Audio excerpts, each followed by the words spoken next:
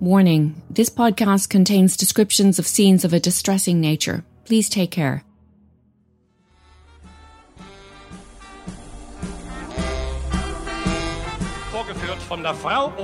You're listening to some archive footage of a German circus from 1965. The grainy black and white footage shows us crowds queuing up at ticket stalls to a big top. We can see a woman in a ring facing 4 big tigers sitting up on their hind legs like cats. They jump through hoops to uproarious applause. Acrobats spin dizzyingly and camels parade. There's elephants and trick horses, even a bear on a motorbike. This is a circus bush Roland of Jasper Krause's childhood. In a few years' time, Jasper would be in this very ring himself, pinned down by a tiger, after he ran away to join the circus.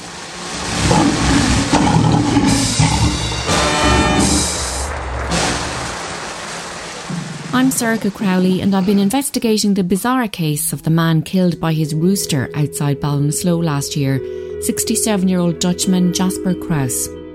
Who was this man behind the clickbait headlines? I've uncovered the fascinating and tragic journey that led Jasper from the sleepy pastures of The Hague to the razzmatazz of circus life and on to the thrill of Hollywood westerns.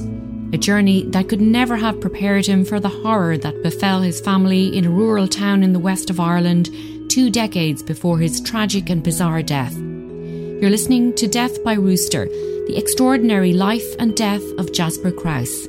Episode 2, The Greatest Showman.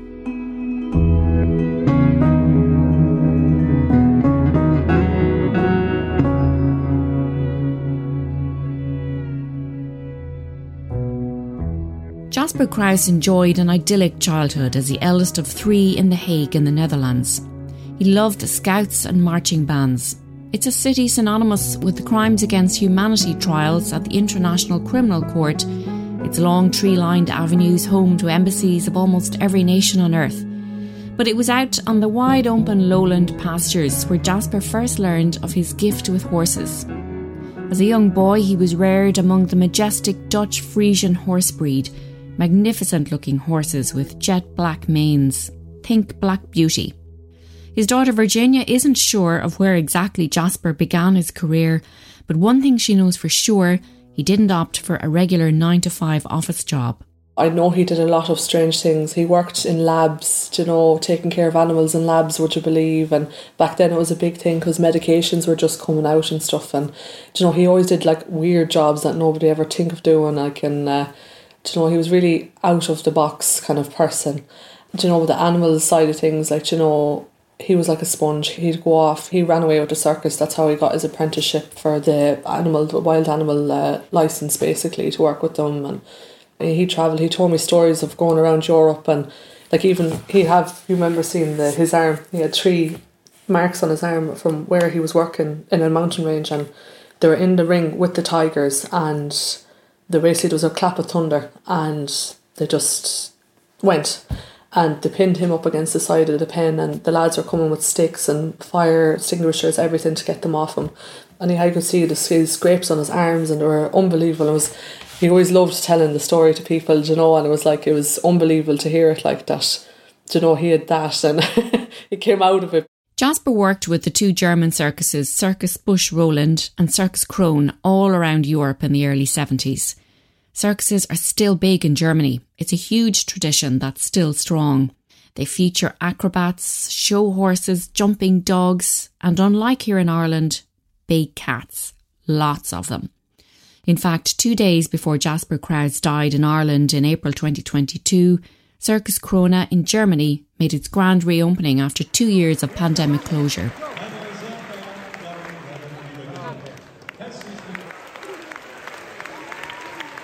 Having done professional dressage rides in the Netherlands and with circus experience with show horses under his belt, Hollywood beckoned for Jasper. He worked as well on professional dressage yards in the Netherlands. He was a very big horsey person, always an animal person. He always called himself the black sheep of the family because everyone else had kind of officey jobs and they were, and he was the person who was outside and doing something kind of out of the blue and out of the ordinary. He did a lot of stunt riding for films and stuff like that as well. Robert Redford, Jane Fonda. Tell me, Norm, did you think it was going to be this tough to get rid of a pain like me? One of those films included the 1979 hit The Electric Horseman, starring no less than Jane Fonda and Robert Redford. The Electric Horseman. But after 10 years in the US, Jasper returned to Europe. A two-time divorcee by now, with a son in Germany, it seemed his riding days were over. He turned to another passion of his, rock music, and began working for a radio station in Holland, where he met groups like the Eagles on tour. After that then, I know he got married 3 times, so he did. And, so he obviously didn't settle, but it was unbelievable. Like, he was in Germany for years, he lived in Belgium, America obviously for 10 years, and then back in Holland. And then when he was in Holland, he met my mother. My mother had, the family had a pub over there, an Irish pub in The Hague, and they owned it and managed it and stuff, and that's where they met. Was she Irish? She was Irish, yeah, my mother was Irish. And basically, so then, yeah, I was born, and then my little brother was born, and the Netherlands, in The Hague, yeah. And it was, like, I still remember things from The Hague. Like, Dad was a very big music-y person. I always remember bands and stuff in the house, and drum kits and guitars and all sorts. Jasper and Galway native Anne married and started a family. After recovering from a cancer diagnosis in 1991, Jasper and his homesick wife decided it was time for a fresh start. A second life for all of them, as he said at the time. The Krause family moved from The Hague and settled in Ballinasloe in 1994. Jasper, his wife Anne, and their 2 young children, Virginia and Kevin. Ballinasloe is home to the biggest and oldest horse fair in Europe, home to the special breed of Ballinasloe horse. I reached out to a former colleague in Galway Bay FM News, Ken Kelly, who has lived and reported on the area for decades. There's a massive history. I remember going to school and the streets of the town were lined with horses. And it was said years before that you could walk on the backs of horses the whole way down the 3 main streets. It was terrifying for women particularly, trying to negotiate their way between horses as the streets were nothing else in the streets but horses. Thousands of them. And it goes back to the time, the time that we had visitors here way back, and when they came down and they said that people were more interested in horses than human beings. And it's supposed to stem. The Ballinasloe horse is supposed to be renowned because it is reared on the land where the limestone is so good. And it's a feature of Ballinasloe born and bred horses. Same as the Connemara ponies. They're a distinct breed because of where they come from. The Ballinasloe horse is something else. And we've had great show jumpers coming that were bought in Ballinasloe at the fair. Jasper was in horse heaven. With his background in Dutch Frisian horses, he would have appreciated the Ballinasloe horse. His circus and Western horse riding days experience stood him in good stead and led him back to working with horses again. He found his niche as a horse whisperer, as Virginia explains. Because he done Western riding, he did dressage yards, he did show jumping yards, but Western riding was a big thing of it. Western riding is very kind. It's very horse-based. It's not rushed. It's all done in the horse's time. You earn the horse's respect, trust, and then you continue on, which is beautiful. It's not forced, it's not brutal. It's in the time of the horse. And nearly every yard in Ireland, race yard, even people around here, got Dad to come in to work on horses because Dad done a good job. He had a very good reputation for problem horses. Even race yards here locally, he worked on horses. And I was always the first person to back the horse. So that's how they knew the horse was 100%. So he put his daughter up on the horse, and yeah, this horse is quite They might have been nervous horses, would they be? Or there'd be horses with problems, yeah, who could have been abused in the past or unbroken. He broke them and they were 100%, they were mouses afterwards, and there was nothing, never a book. I was never booked off a horse, nothing. Any horse that Dad has trained or myself has trained, I've never been booked off. Only horses we bought in or other people's horses we've been booked off. So yeah, there's a lot to say for that. Ken Kelly remembers seeing Jasper walking the streets of Ballinasloe back then. Safe to say that in the pre-Celtic Tiger Ireland of the early 90s, Jasper cut quite the dash. He was about 6'3". He dressed as a cowboy. He had the leggings on. He had the big sombrero hat. And he thought he was John Wayne when he walked into town. His wife was small. She was either walking behind him or in front of him, but really never together. So the whole town knew them. The sight of him astride a horse was quite unusual. One of the horse trainers Jasper worked for is a man called Porrick Geraghty. Porrick has worked at the highest echelons of show jumping in Ireland and abroad. He was former assistant to the Irish chef d'equipe Robert Splain, and then became chef d'equipe himself of the Turkish national show jumping team, narrowly missing out on qualification for the London 2012 Olympics. He's still immersed in show jumping today, working as a freelance coach. I meet him at Killogue Equestrian Centre in Kildare to speak with him about Jasper. So, Porrick, this is the kind of place where Jasper Krause would have worked a lot of his life. Yeah, he would have worked at the stables for me. I don't know how many years ago now, it's a long time. And we had a livery yard for show jumpers. We would have done a lot of shows, and Jasper would have worked on the yard and he would have come to some of the shows, but he mainly worked on the yard with the young horses, and he was very calm kind of a man. He was from Holland. He was a big man and he was very gentle, and he was good with the horses because I suppose his calmness kind of probably came across to them a bit, and he was a really nice guy, and he had a lot of trouble, I suppose, in his life. And for a man that had gone through so much turmoil in his life, he handled it really well. It never showed, it never affected him. He was a really nice person, and his daughter was his world, really. He was really concerned with her and looking after her, and he used to bring her to the yard from school and all that. Just was a nice person to have around. Did he talk about his love of horses and where his training and his experience with horses previously? Not really. He was just anxious to get working with the horses. Every now and again he would relate stories from Holland when he was there and what he'd done over there, but he wasn't the type of guy that would be talking about he'd done this or he'd done that. He was just a very quiet type of a man.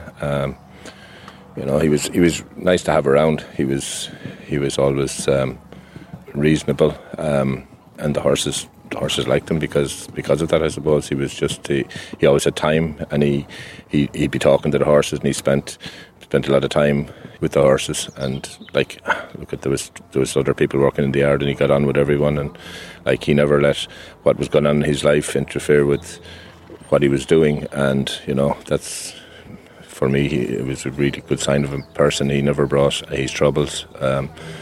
He never spoke about them. But when you think back and realise what he'd been through, he handled it himself with honour and with dignity throughout it all. And he was always really nice to people. He was able to talk and relate to whatever was going on. And he was a nice guy. And did he ever talk about the tragedy in his life? Never. Do you think he found healing among the horses? I would, thinking at the time, obviously, when you're busy, you don't think of these things. But thinking back on it now, probably did, yeah, because he spent hours upon hours, just grooming the horses and brushing them and talking to them and taking them in from the paddocks and letting them out, and he just seemed to have endless time to be in the company of the horses, if you know what I mean. So maybe that was his way of dealing with the pressure that he was under. But you'd never know that anything was going on. You'd never know that he was under pressure. He was just a really nice man. Pressure for Jasper back then came partly from being a foreigner in Hymany Park in the mid-90s. It's a local authority housing estate in Ballinasloe town centre. By this stage, just Jasper and Virginia were living in a house there. But Pork's comments raise more questions. What horrific tragedy was Jasper keeping silent about? What was going on in his life behind his calm demeanour? Why was he raising Virginia alone? And what happened to the other half of his family? Ireland is a much more diverse country today, but back then they became targets, as Virginia recalls. I tell you, when we lived in Hymany, we also were subject to a lot of racism from people who live there. We had swastikas written on our door, which was comical because we were Dutch, we weren't German. We had pelted with eggs all the time, eggs thrown at the house. I even have pictures of the house with egg stains on it. Dad, like every Halloween, it was like World War III in Hymany. The bonfires would be on, whatever. You'd have young lads going around throwing eggs, stones at windows. Dad one year was so sick of it, he actually stood out on the road. Guards were called. The guards stayed in the car, they didn't get out of the car. Dad was pelted with briquettes, turf, eggs, everything. I remember his neck was swollen. Ambulance actually came down to him and he's like, no, I'm not leaving. I'm not dealing with eggs on the house anymore. He said he stood his ground, like, and unbelievable. Like, his neighbours really respected him over this, like. But that's just kind of what we had to go through living there. And obviously the young lads grew up, they copped on. But it was terrible. Was that while you were a little girl? Yeah. So you can imagine what it was like. And if you heard when you were sitting in them houses, the way them eggs would pelt off the house, it was scary. Do you know, it was scary. It wasn't nice. Do you know, like, and for people to do that and think it's okay, and then the next morning trying to go out and get the house clean before we have to go to school, or wasn't on, do you know, the smell of it, and then breaking windows, and then we having to repair the windows ourselves. Like, there was no support there for that either, do you know, like, and really were left on our own. Now in this day and age, every second house is a foreigner, you know, it's normal now. And plus as well, the bullying I had to go through kind of in school at times as well because of being foreign. Tensions boiled over at one point in 1996, and Jasper was convicted of a breach of the peace after neighbours testified against him. He was sentenced to 3 months in prison, but never served the time after successfully appealing the case. I spoke to his defence solicitor at the time, Garage Geraghty. He doesn't recall the case as it was so long ago, but agreed Jasper was a colourful character. Jasper eventually moved out to his forever home in Crea, South Roscommon, just outside Ballinasloe town, where he and Virginia continued to work with rescue horses for the Galway Society for the Prevention of Cruelty to Animals. But before they moved, Jasper had one last wish: to get back in the saddle and break a world record. It was showtime. Do something big tonight, come on! Well, I saw the charity event that Dad did. Basically he wanted to do a charity event for children in need at the time. It was in the late 90s, and he wanted to do a world record attempt on horseback. Yeah, and he... Oh, it was unbelievable. Like, you know, there was people standing on the playground wall in Hymany with their bed sheets. Come on, Jasper, you can do it. And it was brilliant. Like, you know, like every hour he was on a horse and then he switched to another horse. So people from all over the place were bringing horses down for him to go on. And he did 72 hours on the horse, living off coffee and cigarettes and rolls that the breadbasket provided. And, you know, it was unbelievable. Like, and... basically, yeah, he did 72 hours. The doctor said, you need to get off that horse now or you're going to have a heart attack.